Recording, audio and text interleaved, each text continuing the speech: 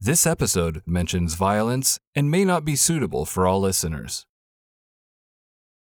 Looking to recharge your prayer life this year? Jesus Listens is a new 365-day prayer devotional from Sarah Young, available now at jesuscalling.com/jesuslistens. I think, unfortunately, our society, our culture right now is at almost an all-time low, and mental health is equally as important as physical, if not more. If you don't have the proper balance in your mental health, it doesn't matter how physically well you are. When you're walking with God, it can bring that light into your life. Welcome to the Jesus Calling podcast. Living with a negative worldview, often born out of childhood trauma or difficult experiences in one's life or workplace, can feel as if you're perpetually shrouded in a bleak fog. The world may seem unkind and unfair, every experience tainted by the shadows of your past. Sometimes it can feel like there's danger around every corner, stealing our joy and our ability to live without constant fear. Former FBI investigator Jana Monroe worked on some notorious and heinous murder cases, including those of Ted Bundy and Jeffrey Dahmer. She shares about the demanding challenges of interviewing serial killers and how it affected her mindset and her view of the world, and how prayer and daily reflection with God was a lifesaver in rescuing her from fear. Ike Miller, a pastor and author, shares about the hurdles he faced during his formative years, navigating the difficulties of growing up with an alcoholic father and overcoming unhealthy coping mechanisms. Let's start with Jana's story. Hi, everyone. My name's Jana Monroe. I had a 30-year career in law enforcement, from a probation department to a local police department to a 22-year career in the FBI. And then I transitioned into corporate America. At age 13, I knew what I wanted to do, and I never deviated from that. I had two motivations. One is I love this country and the fact that we are a nation of laws and liberties, and I wanted to somehow be involved in protecting that equilibrium, that balance of justice, if you will. And then I hate bullies. I can't stand people who take advantage of other people, that pick on the vulnerable. And I thought, how can I address both of those callings? And law enforcement seemed like the answer. I feel very fortunate that that was what God put in my heart. I was an agent like everybody else doing investigations. And when I was in the Tampa, Florida division, I became what they called a coordinator, meaning I helped local police departments and sheriff's departments box up any kind of forensic evidence that they had for Quantico, for the behavioral science unit, on a case that they were stumped on or had gone cold. I had worked on a couple of homicide cases and investigations when I was in the police department and probation. So I took an interest in what I considered the aberrant and bizarre behavior of serial killers. And I delved into it and did a lot of reading, a lot of research on it. The behavioral science unit to me was just like the perfect place to be, to try to understand more of that behavior and in some way help out. So when there was an opening, I ended up applying for it. And to my wonderful surprise, I got the position. There was no welcome wagon. We're talking about 1990. Women were considered, especially in law enforcement or male-dominated careers, like second-class citizens, in that you had to prove yourself. There was no seat at the table for me, but if there's no seat at the table, bring a folding chair. So I was very assertive at inserting myself to some of the consultations and the cases of my male colleagues. And I think once I proved that I had a really strong work ethic, I would work overtime, I would volunteer for things, trying to establish more of a, if you would call it a work portfolio, that I had experience, the more I was accepted. Even today, I've still been a little surprised how much public interest there is in homicide and serial killers. It's kind of like the human condition when you look at an accident on the freeway. It's compelling and repulsive at the same time. The research that we did when I was in the behavioral science unit was interviewing targeted serial killers. We were attempting to find out if they had any idea and were sufficiently introspective to understand why they did what they did. We conducted a lot of different interviews with what we called a standardized protocol, meaning we would ask very similar in the same questions so as to have the results be, as genuine as possible for research.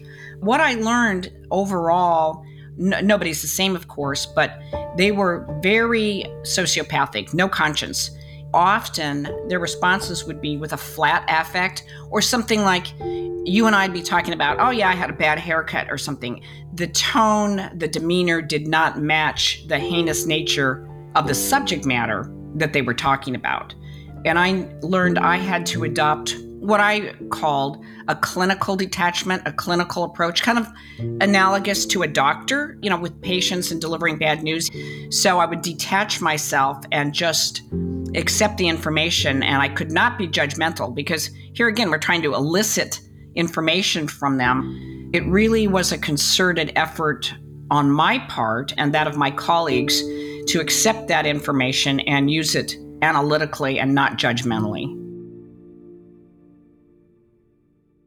I had been dealing with a lot of cases where women had been killed with knives. We referred to them as weapons of opportunity because the offender had broken into their house and used their own knives, like maybe they'd been in a butcher block or somewhere in the kitchen.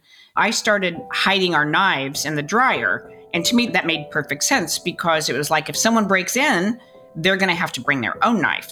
Somehow that seemed perfectly logical to me. And Dale, my husband, pointed out that it was not. I was scared of that evil, but I would pray. And I would have conversations with the Lord. And always there would be this overwhelming sense of calmness. My ritual, if you will, in the morning is to read Jesus Calling. And I had a girlfriend of mine who's a psychologist give it to me years and years ago. I have the large one that I have on a special little chair and a desk that I read every morning. And then when I travel, I have the smaller one, so I always have it with me. But it is my way of connecting to Jesus in the morning. It's, of course, short to read. You don't just read it. I take it and then, make reference to the Bible passage on it and pray on it and think about it. And it's amazing how it sets the tone for my day. I began my journey, or he began the journey for me, of starting to look at the good in other people. It was a process. It was certainly nothing that happened overnight. But by having those conversations, he opened up my heart and mind to a whole different perspective and optic of looking at things. If anybody tells you that they understand exactly why people kill and what they do, I would challenge and say they're not telling the truth because everybody kind of manufactures different answers. But that process that I had in speaking with the Lord and opening up my heart and my mind, it would calm me. Now, that doesn't mean it wouldn't come back again, that like, oh my God, this is, this evil can be overwhelming. But I have faith that the Lord is going to show me the way out of this and show me a different path, and was never disappointed. Be sure to check out Jana's new book, Hearts of Darkness, at your favorite retailer. Stay tuned to Ike Miller's story after a brief message. Motherhood. It's a journey like no other, teeming with love, unparalleled dedication, and moments that pierce the very essence of your soul. It's a trek that demands to be celebrated, lauded, and embraced in its entirety. Celebrate the moms in your life this Mother's Day with 2 beautiful gift books, Jesus Calling for Moms by Sarah Young and Grace for the Moment for Moms by Max Lucado. These heartfelt devotionals will remind the moms in your life just how special they are. Jesus Calling for Moms and Grace for the Moment for Moms are available now where all books are sold.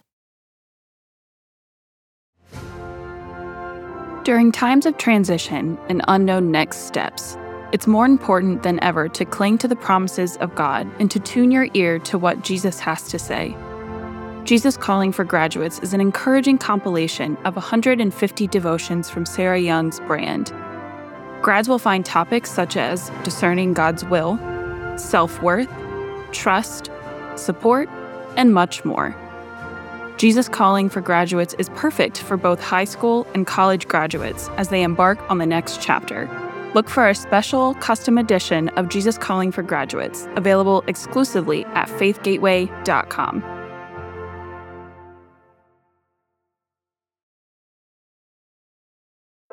Our next guest is Ike Miller, pastor of Bright City Church. Growing up with an alcoholic father, Ike learned firsthand how the trauma from that situation caused him to develop ineffective coping mechanisms simply to survive the experience. As an adult, he shares how he became a constant people pleaser, which ultimately led to anxiety and emotional exhaustion. My name is Ike Miller, and I'm a pastor in Durham, North Carolina, where my wife and I lead Bright City Church. I am an author and a speaker. I grew up in an environment where there was a good bit of dysfunction. My father struggled with what we would call an alcohol use disorder or alcoholism, and that caused lots of different kinds of chaos in my family. It ultimately led to my parents' divorce and many things that affected me that I didn't even realize for years later that were a part of who I am, that I had to disentangle and had to work through.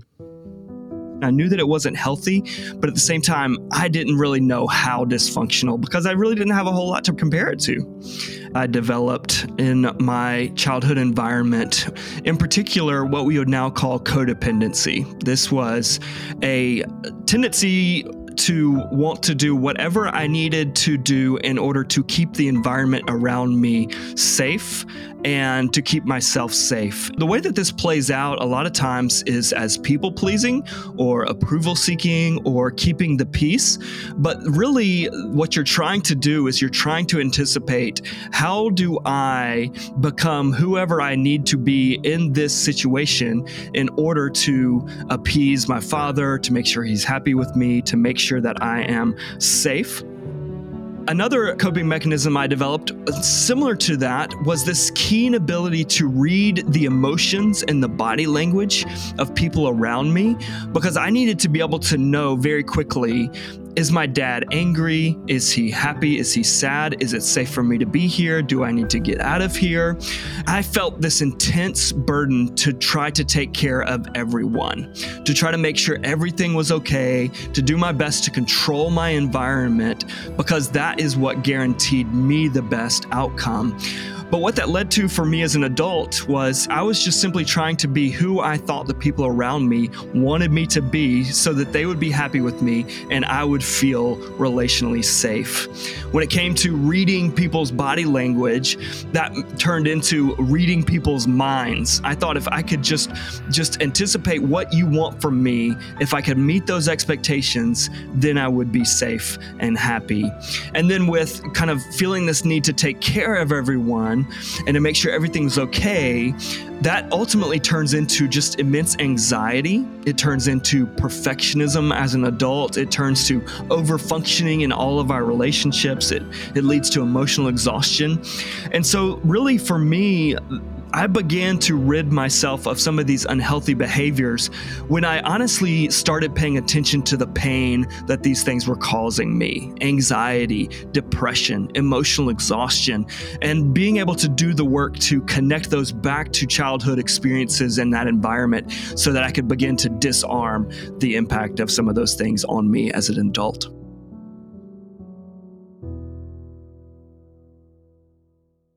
One of the things that I often tell people, whether that is in my congregation and preaching or in one-on-one conversations, is pain in the past doesn't die just because we bury it. And I think that there can be this mentality of, well, if I just leave that in the past, it won't affect me anymore. A lot of what I want to do is help people pay attention to the pain they're experiencing in their relationships now, and then kind of connect the dots back to where does that originate? Does that originate in a painful relationship from your past? Maybe it wasn't when you were a child, but maybe it was a dating relationship that was unhealthy, or a friend group that abandoned you and left you out of things. Let's connect the pain that you're experiencing now to some of the pain that maybe you experienced in the past so that we can heal it sort of from the root instead of just treating the symptoms. The reality is, just because we ignore it does not mean it's not impacting us. And the fact is, if we are ignoring it, it probably is working against us in some really unhealthy ways. And when we choose not to deal with it, I think there's something in us that thinks, I'm punishing them because I'm not dealing with this. Or why do I have to do the work? I didn't cause this. And that is very true. We need to acknowledge we did not cause this pain for ourselves. Somebody else did this to us.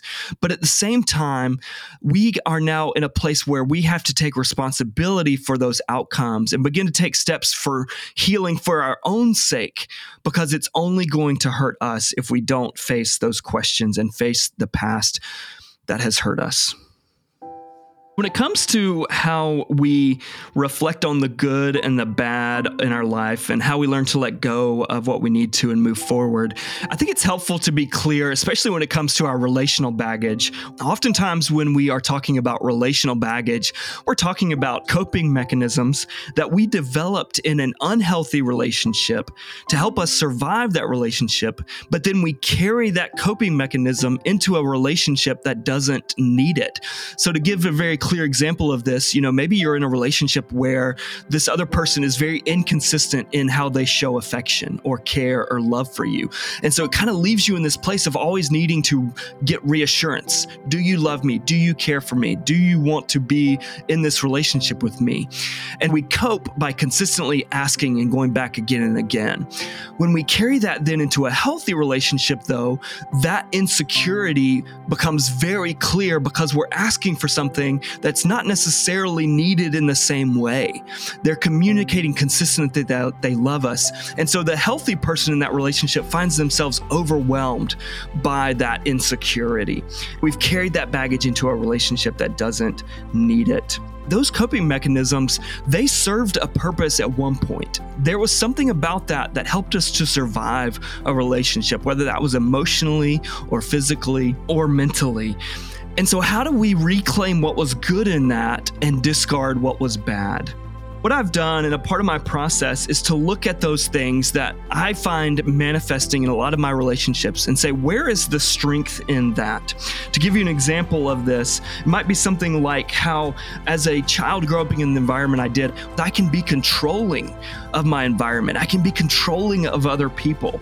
It can lead to emotional exhaustion. It can lead to overworking and perfectionism.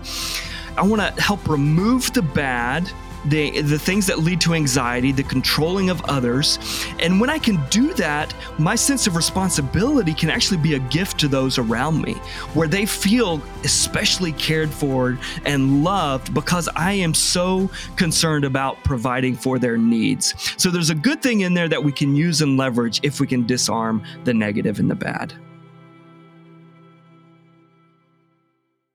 One of the tools that I've found most helpful in my own healing journey is what I would call self-examination in God's presence, that we need to create space in our lives, time that is set apart to be quiet and to pay attention to the pain that we are feeling, the relational tension that maybe is going on in our lives, the fears that we are carrying, and simply opening ourselves up in God's presence to hear what God has to say to us about those things, and so that we can understand on a deeper level. That's one of the things that I love about Jesus' calling, is that it is intentionally creating space in our life to be still in God's presence. Jesus' calling just does such a great job of helping us to hear Jesus' words as they apply to our lives right now. I think a lot of fear is rooted in something much deeper, that meaningful, intimate relationships in the past have led to pain and hurt for us. And so as much as we want what those relationships have to offer, we're afraid of them hurting us again. And so connecting with God in prayer can help us feel less alone, because it creates space for us to understand what pain and fears prevent us from connecting and experiencing intimacy now.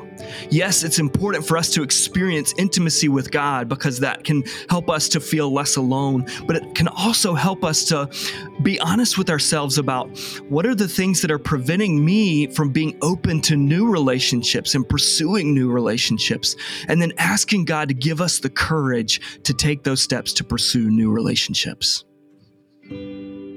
Jesus listens, May 18th. My Creator, this is the day that you have made.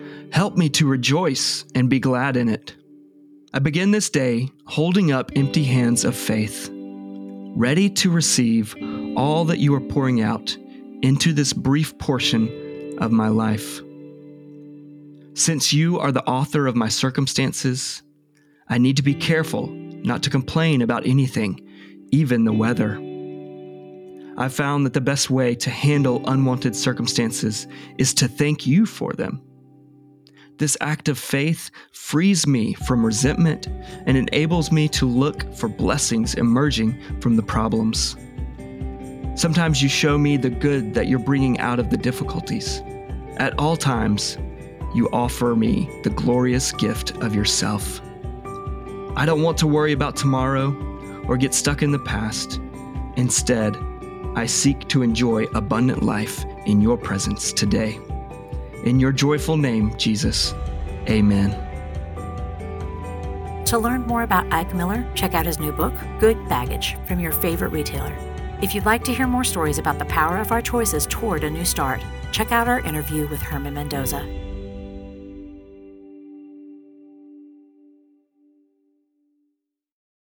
Next time on the Jesus Calling podcast, we'll hear from comedian and actress Yvonne Orji, who shares how she was surprised to discover that God could use her to bring joy to the world just as he created her. You know what I mean? And obviously, as the Nigerian overachiever that I am, I was like, I need to excel at this thing. You know, like, I need to be the best Christian I can be to get the best blessings that God has for me, right?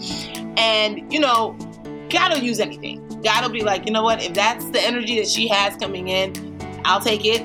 Over the course of the years, we'll make it a little nuanced, but come as you are. Thanks for listening to the Jesus Calling podcast. Every week, we'll bring you stories from people who share their journeys of faith and how prayer and a relationship with God transformed their lives. Be sure to follow us on Apple Music, Spotify, iHeart, or wherever you listen to podcasts. And leave us a review so others can be inspired weekly by these stories of faith. Finally, you can find encouragement, resources, and more on the Jesus Calling website at